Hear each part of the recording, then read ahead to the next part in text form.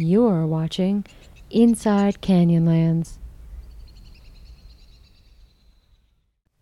Hi folks, I'm Karen Hanker at Canyonlands National Park. The Utah juniper is the classic desert tree. Its stark, twisting branches seem to epitomize the struggle for life in a land with little water. The juniper grows in some of the harshest conditions imaginable and thrives despite baking heat, bone-chilling cold, fierce winds, intense sunlight, and scarce water. How does it survive these challenging conditions? Well, it all starts with the roots. The juniper taproot can stretch 40 feet straight down through the rocks, searching through cracks for trapped water. And its radial root system can stretch 100 feet away from the tree. And these roots are strong.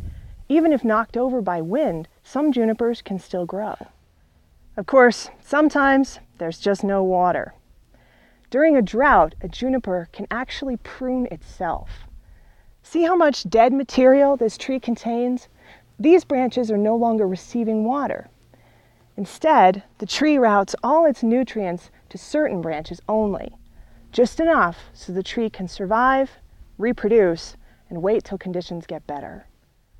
Another interesting fact about the Utah juniper is how slowly they grow.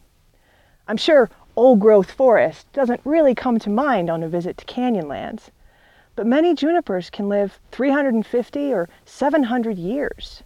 Occasionally, one is found to have survived over 1,000 years in the desert. But despite this longevity, they rarely grow taller than 30 feet. The juniper plays an important role in the high desert ecosystem of Canyonlands. Its berries, which are actually tiny cones in a drought-resistant waxy coating, provide food for animals like birds, coyotes, and many rodents. Lots of animals nest in junipers, and humans have used juniper logs for centuries in the construction of dwellings, as fence posts, and of course, as firewood.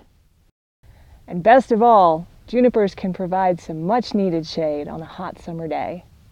I'm Karen Hanker. Thanks for joining me on Inside Canyonlands.